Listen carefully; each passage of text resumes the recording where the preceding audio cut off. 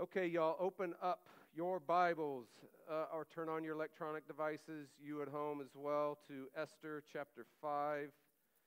We're going to look at 5 and 6. We're actually going to read the whole thing. I could not figure out a way to read the text and leave something out because it would drastically impact the meaning of the text for you. And then what would end up happening is I'd have to tell you anyway. So let's just read it, even though it's a little longer, because either that or I'm just going to spend more time actually explaining what just happened because we didn't read it. So that's the way I went with this. Does everyone know Stuart Petrie? Of course you don't. He's a Connecticut man who was fishing for clams. You know what you do when you're fishing for clams? It's kind of like that thing. What's the thing where you stick your hand in a hole and you pull out a catfish? What's it called? Noodling. Okay, well, up north, they do that with clams. They skim along the bottom and reach down, pick them up, put them in their little clam bags and head home. And I don't know why anybody likes those things, but people actually do like those things. Well, while he was doing that, unknown to him, his wedding ring slips off his finger and goes into the Long Island Sound, lost forever. Okay, that's happened. It's happened to us, right? It's not necessarily that big a deal, but they were married since they were kids, and he was 80 years old, and so it was devastating to him. Now you fast forward 2 years into the future, and he went back to the Long Island Sound, and he went back into clamming, so now he's 82, and he just hits the jackpot. I mean, he is just raking in the clams, filling up his bag. He filled it up so quickly, he's like, I'm done for the day. He was done before 12 o'clock, so he starts heading back to his truck, and while he's going back to his truck with his payload, he's rummaging through them, looking at all the stuff he's got. He's thinking of the clam boil or the raw clam, whatever you do with those things. My dad eats those. I just don't understand it. But he's excited about it. But in his bag, though, he sees something down at the bottom of the bag, and one particular clam was covering it up, and he pulls it aside, and he sees this old, dirty wedding ring. Oh, no, but wait, it's mine, he says. 2 years later, he digs up in the middle of the Long Island Sound his wedding ring. Isn't that phenomenal? And this is what he said. This is what an 80-year-old says. It was an absolutely stupendous feeling, right? Stupendous. Who uses that word today? But I love that. It's an absolutely stupendous feeling, he said, to find his wedding ring. Don't you wish you could find lost stuff like that? I mean, think about it. If you could find all the lost stuff in your life, like Peter Petrie did, that would be phenomenal. I mean, think of a lost love letter that your great-great-great-grandmother wrote to your great-great-great-grandfather in a whole other world away. Would that be phenomenal to find those kind of letters, to discover them? Or how about the lost book you gave away and that person has not given that book back to you? I'm not bitter, it just happens. Or that lost relationship. Just think, what if you could just find lost stuff like a lost relationship with your spouse, a child, a parent, a friend? What if you could find lost stuff like that, like the piece of you that got lost, that someone you trusted stole from you, that trauma took from you, that failure and rejection just wrenched away from you? Don't you wish you could find that lost piece of you just like Petrie? It was absolutely stupendous. Mr. Petrie said, don't you wish you could find stuff like that? How about with God? Don't you wish you could find God like that? Oh, God! There you are! That's where you've been. This is where you are. Oh, God, that's why these bad things are happening to me. Now I know. I get it. Oh, and God, I now know when this horrible season will be over. Phenomenal, right? It's absolutely stupendous. I know where you are, God. Wouldn't you love If you could find God like that, welcome. Welcome to the mystery of the missing God. Are you ready? Please stand for the hearing of God's word. We're going to look at 5 and 6. All right, on the third day, Esther put on her royal robes and stood in the inner court of the king's palace in front of the king's quarters, whilst the king was sitting on his royal throne inside the throne room opposite the entrance of the palace. That is like unbelievable sentence. And when the king saw Queen Esther standing in the court, here it is, y'all. This is what we've been waiting for, right? She won favor in the sight of the king. And he held out to Esther the golden scepter that was in his hand. Then Esther approached and touched the tip of the scepter, and the king said to her, "What is it, Queen Esther? What is your request? It shall be given to you, even to half of my kingdom." And Esther said, "If it pleases the king, let the king and Haman come today to a feast that I prepared for the king." Then the king said, "Bring Haman quickly, so that we may do as Esther has asked." So the king and Haman came to the feast that Esther had prepared, and as they were drinking wine after the feast, the king said to Esther again, "What is it that you wish?" "What is it? It shall be granted to you. What is your request? Even to half my kingdom it shall be fulfilled." Then Esther answered, "My wish and my request is, if I have found favor in your sight, O king, if it pleases the king to grant my wish and fulfill my request, let the king and Haman come to the feast that I will prepare for them, and tomorrow I will do as the king has said." Oh, so we got to wait another day. But Haman, man, he went out that day joyful and glad of heart. But when Haman saw Mordecai, though, at the king's gate, he didn't rise, he didn't tremble before him. So Haman was filled with wrath against Mordecai. Nevertheless, Haman restrained himself and went home, and he sent and brought his friends and his wife Zeresh. And Haman recounted to them the splendor of his riches, the number of his sons, all the promotions with which the king has honored him, and how he advanced him above all the officials and servants of the king. And then Haman said, "Even Queen Esther let no one but me come with the king to the feast she prepared. And," here it is again, "tomorrow also I am invited by her together with the king. Yet all this is nothing to me, so long as I see Mordecai the Jew sitting at the king's gate."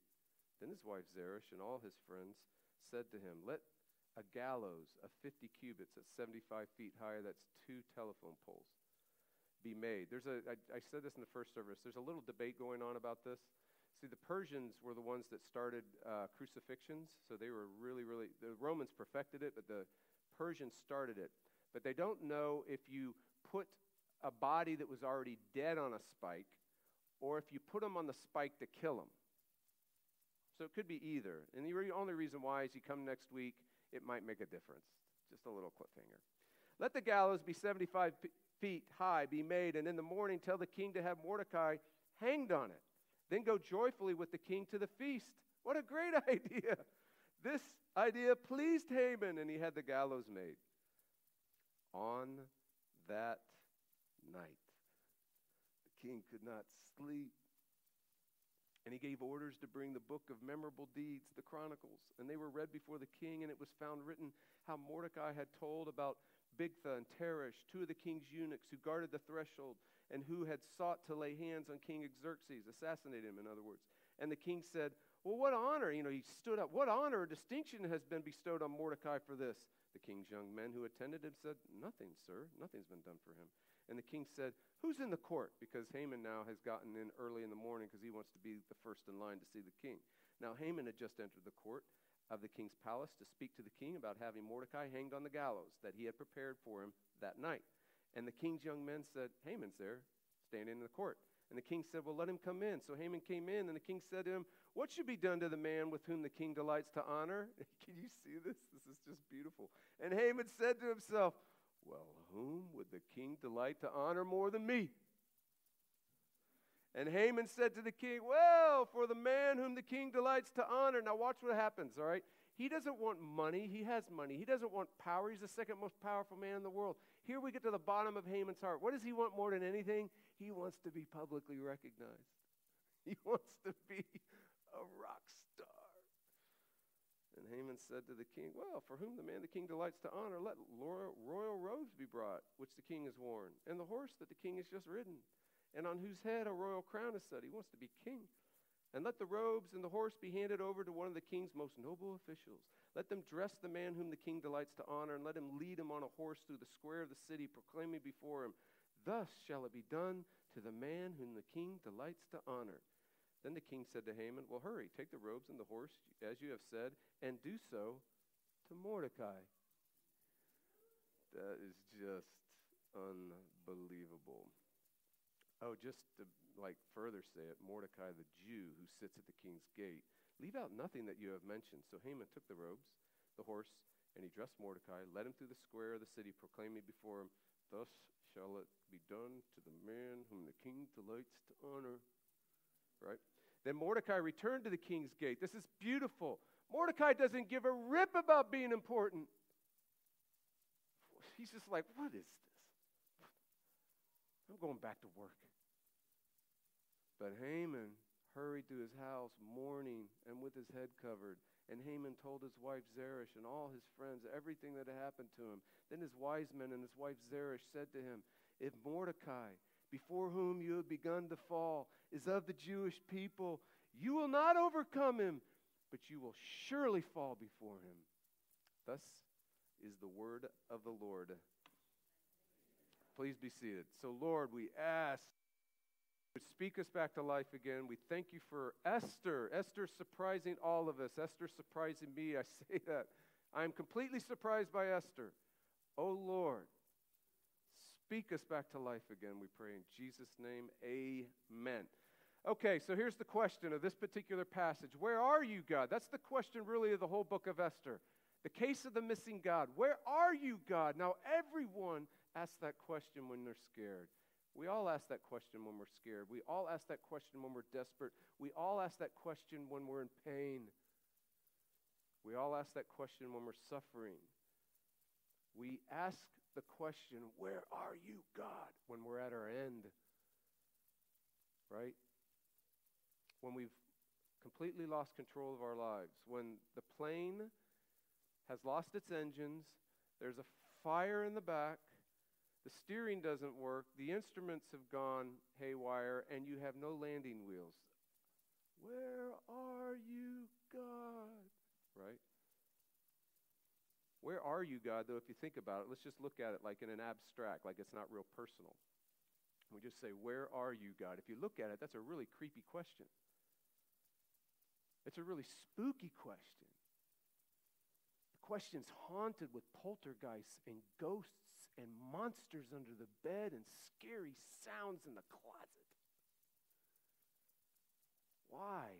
Because it means God is missing. It means God is gone. Esther 5 and 6 is the mystery of the missing God. It's going to solve it for us. We finally come to the end of the mystery. The case, the clues have been building for 4 chapters, and in chapter 5 and 6, it's over. It's done. It's solved. Where are you, God? Well, the mystery starts with Esther. Remember last week at Esther 4, we ended with her stunning courage. You remember her stunning courage? It went like this in verse 15. Then Esther told them to reply to Mordecai. This is her courage. Go gather all the Jews who are found in the capital. Hold a fast on my behalf. Don't eat or drink for 3 days, night or day. I and the young women will also fast as you do. Then I will go to the king, though it is against the law.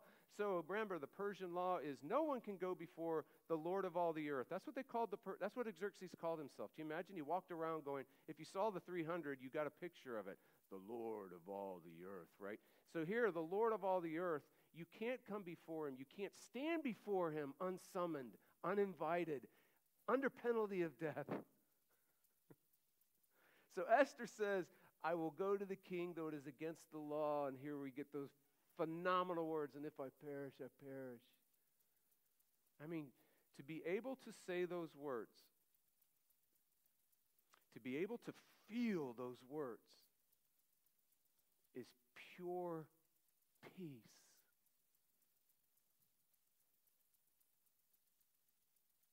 It is a security and a joy and a courage and a love that goes into your blood system all the way down to your toes, up to the top of your hairs, and just radiates out of you. If I perish, I perish. Esther 5 now, our text today, starts with Esther standing all alone in the king's inner court. Do you see this? Unsummoned. It's a phenomenal picture because here she is. She is all alone, standing in the inner court, unsummoned, all by herself. It's the stuff of the movies. I mean, the inner court is called the Hall of Pillars. Why? Because it's a hall of pillars. There are 36 pillars in the inner court, and they are 65 feet tall. 65 feet tall, 36 pillars in one room that's outside the king's throne room. 65. Think about this. The Hollywood letters up in Hollywood, California, are 49 feet tall. These are 65. Telephone poles are 37 feet tall. These are 65. These are 65-foot pillars in one massive room that has one massive goal, and that is to make you feel incredibly small before the Lord of all the earth. Oh, and it gets even better than this because the Lord of all the earth is sitting on his throne, and he can see you when you step into that hall. Who's there? He knows who's there. Who dares to come before me unsummoned? It's me, Esther. So can you imagine? I mean, this is the stuff of the movies, but can you imagine? I mean, what does everybody do when you see it? When you drive by a car wreck, what do? Come on. I mean, we all do it. Oh, my word. What's going on? I got to see anything I don't want to see, but I can't turn away. Right? Everyone in this whole palace can't turn away from the wreck. You've got advisors, you've got assistants, you've got bodyguards, you've got eunuchs, you've got slaves of slaves and servants of servants, you've got cooks, you've got everybody there, and all eyes just went, whew. And there she is standing all by herself, incredibly small, in this massive, massive room. Everyone's looking at her. What did Sartre say about everybody looking at you? It's hell. That's what hell is, being watched. Where are you, God? Right, this text is saying. Where are you, God, is the question of the text. It's the engine and the blood that's flowing through this text. And then we go to verse 2. Here we go. When the king saw Queen Esther, here it is, standing in the court, she won favor in his sight. It's so divine-like language, it's not even funny. I didn't even have time to even run that down because there's too much in this passage. But that's breathtaking. And he held out to Esther the golden scepter that was in his hands, and everyone breathes this sigh of relief. She's spared. She doesn't perish. She's okay. And we all feel good, but what is going to happen for our next two movements of this text, it's like, I want to stop there. I want the sermon to end here. I want to leave on this incredible high note, but we can't, because once you start thinking about it, you know it's okay for you to think what you're thinking right now. People 200, 300, 400 years ago thought the same thing. You look at this text and we all admit it. We go, so God only shows up when you're not perishing? Where is God? Oh, he's with the unperishing. He's with the blessed people.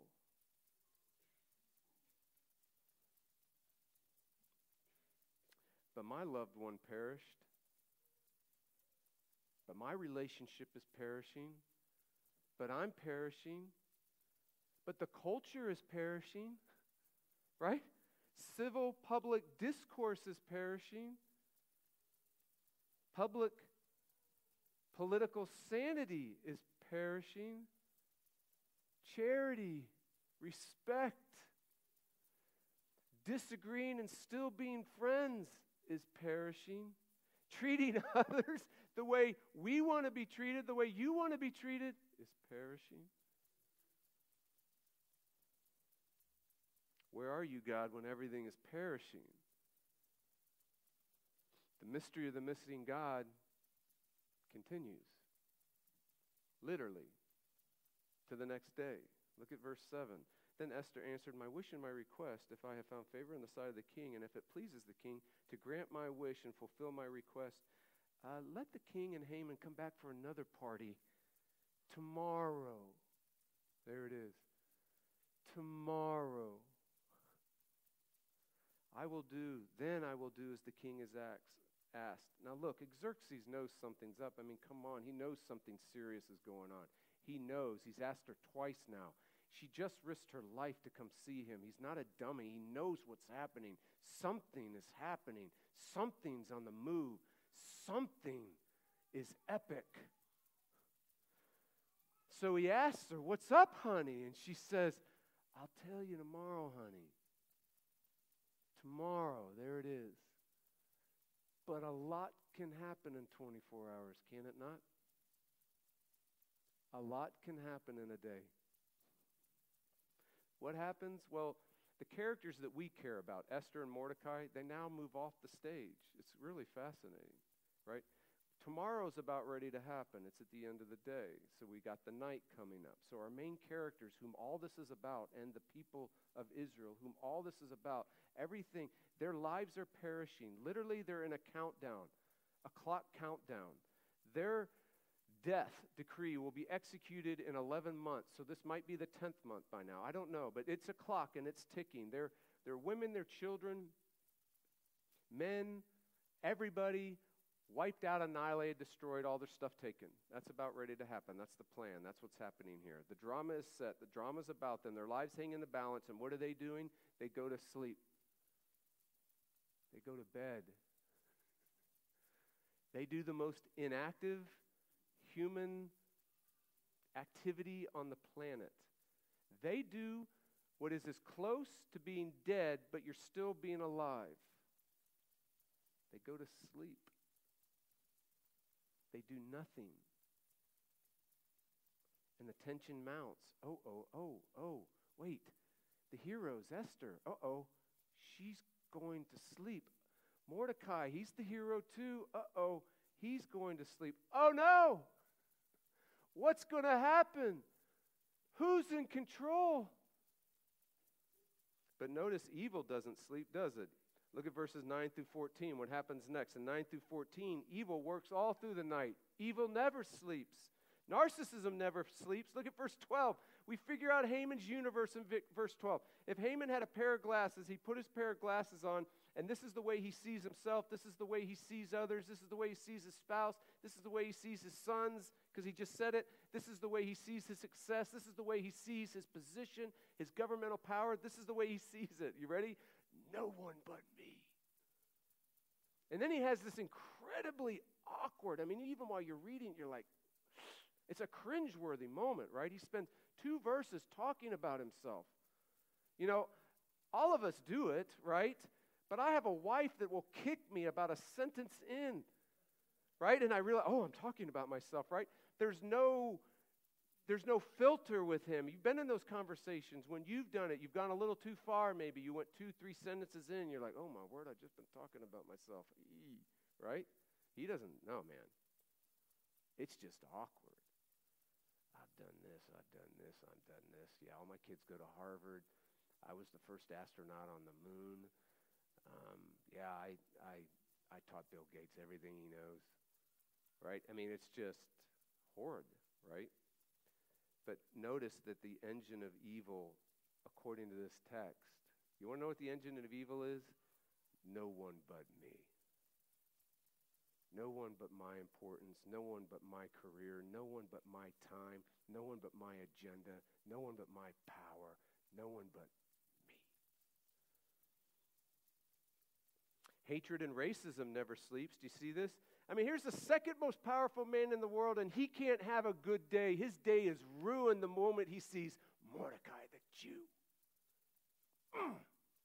Remember how high he left? Look, 9. He's joyful. His heart is full because it's full of him. And then all of a sudden, he sees Mordecai and he's like, this day's ruined. Horrible. He's depressed. Evil hates others. Mordecai the Jew.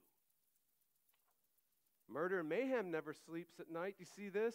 During the night, a 75-foot gallows is being built. It's being constructed to either murder him by crucifixion or snuff him out and hang him on it so everybody could see. 75 feet means it'll be over the tower walls. So if you're over the walls of the city, you'll see this dude impaled or hanging on a gallows publicly for everyone to see. The shame of it, the humiliation of it. And finally, Mordecai, as he looks at Haman, as he looks at Mordecai impaled on this 75-foot gallows, he's finally happy.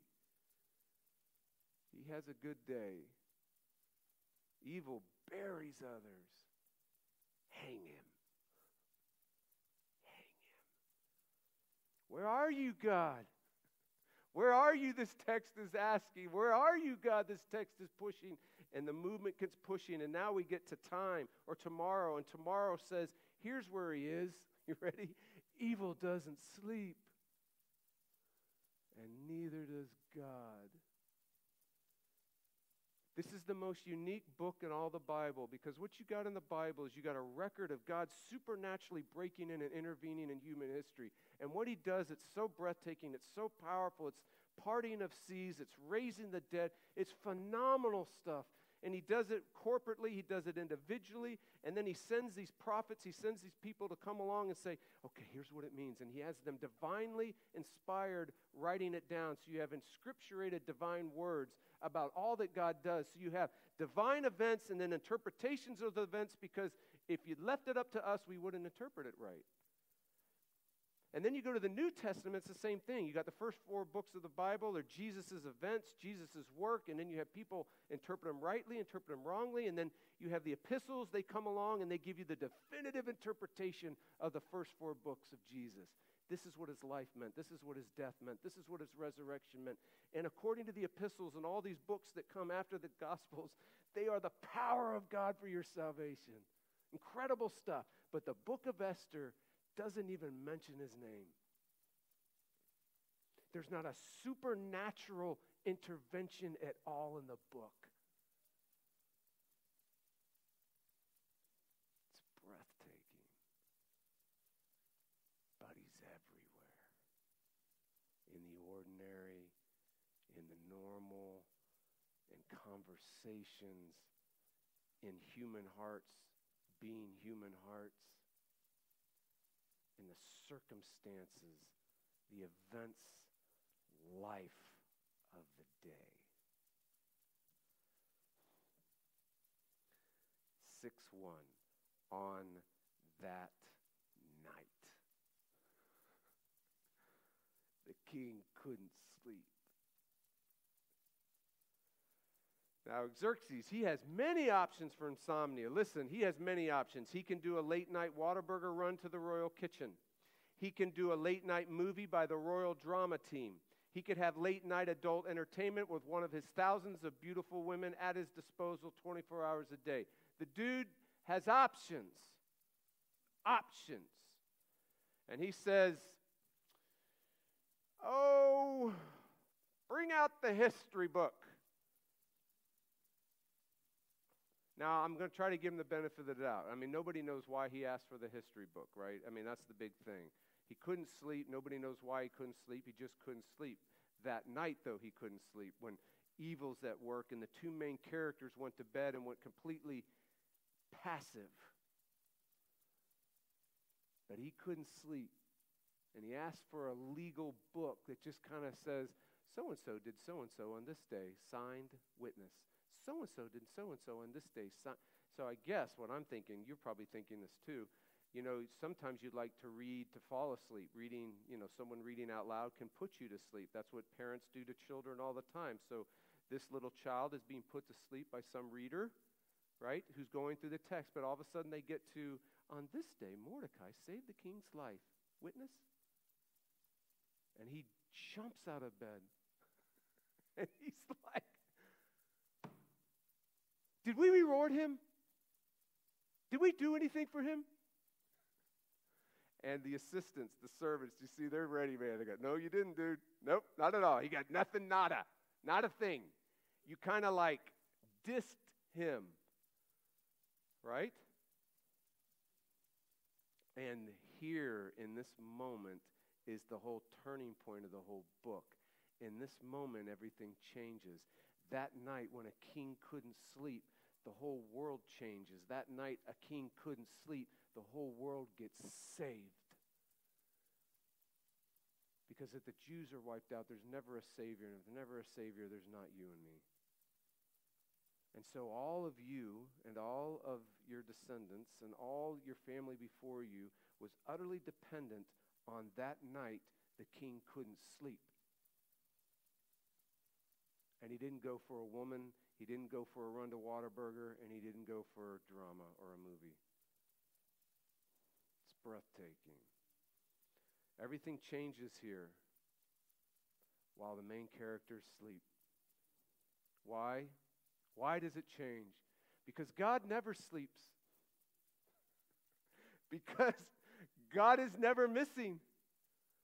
Because God is in control. And because God is the hero of the story that never mentions his name.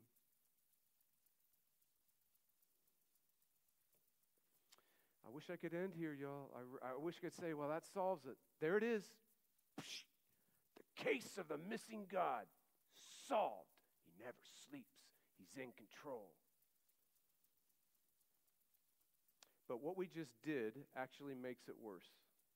Does it not? Because this is why it's so hard. You're all thinking it, and 200, 300, 400, 500, and it goes into before Jesus, so we're talking 3,000, 4,000 years. They all thought the same thing when they read this text. Oh, okay. God never sleeps. God is never missing. God is in control. God is the hero. But my loved one perished. But my relationships are perishing. But I'm perishing.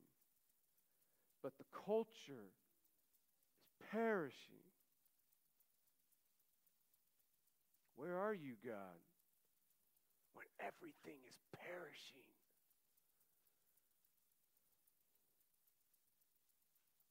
The case of the missing God must continue. Well, it finally ends in verse 13. And just a dating tip, any young people out here that are not married? Young people are not married? Okay. There's some of you out here that are not married. All right. And ladies that are not married, this is mostly, I'm speaking to the men out there. This is my dating tip for you. Do not marry someone like Zeresh, Haman's wife. Just saying. It's free. You know, that would be my premarital counseling, and I would do pretty doggone well if that's all I said for 5 months. Don't marry someone like Zeresh. Don't marry someone like Zeresh. All right. So verse 7, Haman told his wife Zeresh and all his friends everything that had happened to him. What did he tell them? He just told them about the king's sleepless night. He just told them about discovering Mordecai's heroics, king discovering his heroics, and he probably told them about how he inserted himself into the honor that needed to be bestowed upon the king when it was really Mordecai. I mean, just completely humiliating, completely horrible. Then his wise men and his wife Zeresh said to him, if Mordecai, before whom you have begun to fall, is of the Jewish people, well, they knew this is what's so incredible. They knew he was of the Jewish people. They said Mordecai the Jew when they gave him the advice to build the gallows, for crying out loud. This is why you don't want to marry someone like Zeresh. If Mordecai, before whom you have begun to fall, is of the Jewish people, you will not overcome him, but will surely fall before him. In other words, Zeresh and the wise people have read the Bible. Esther probably is the last book in the Old Testament, so they have all the other writings. This means Zeresh and all the wise men know about the God of the Bible.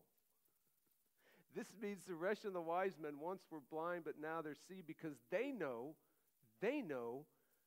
you can never overcome God.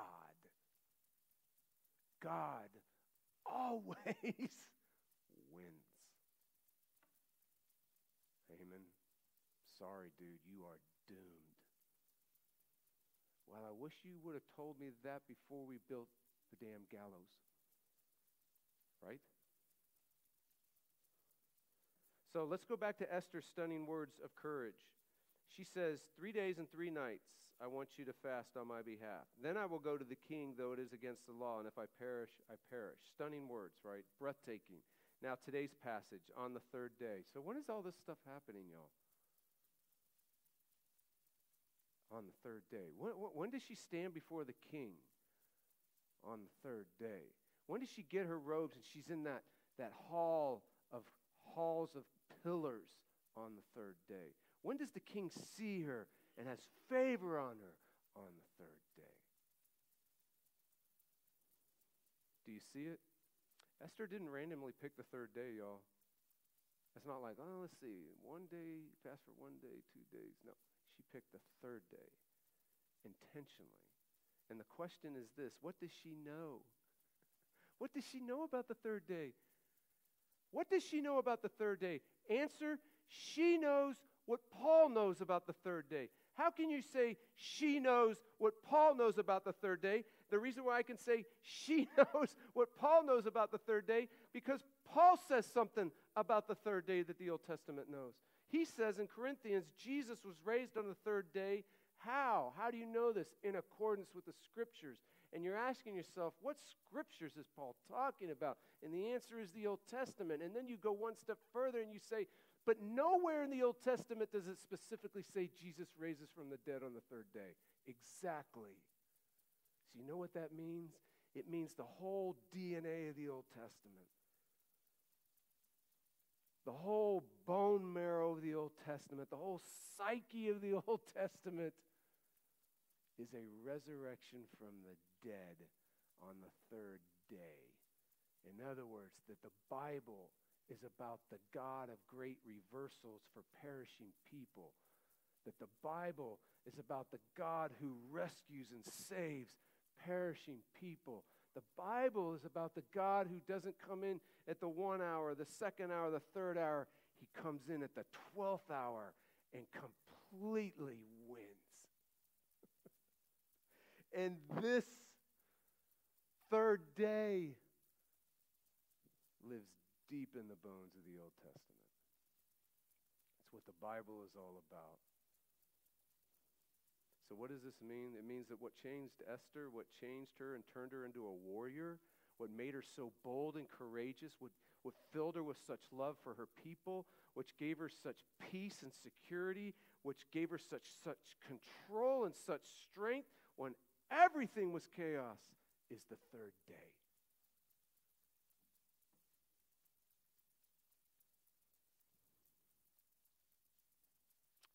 The 3rd day, God wins. In other words, Esther knows the answer to the question finally. Where is God? She says, He's with me, of course. Where else would He be? That's why, if I perish, I perish. So, of course, Jesus rose from the dead on the 3rd day, the day of victory for the perishing, the day that God wins for the perishing, the day that God makes the great reversal for the perishing, the way that God sets everything right for the perishing. Where are you, God? The answer from Esther 5 and 6 is, God says, I am with you, of course. And so now you and me, we can go into our marriages, we can go into our homes, we can go into our work, we can go into a culture that's burning, we can go into all the chaos that's everywhere with incredible boldness, with incredible courage, with incredible peace, with incredible love for others, and say, hey, if I perish,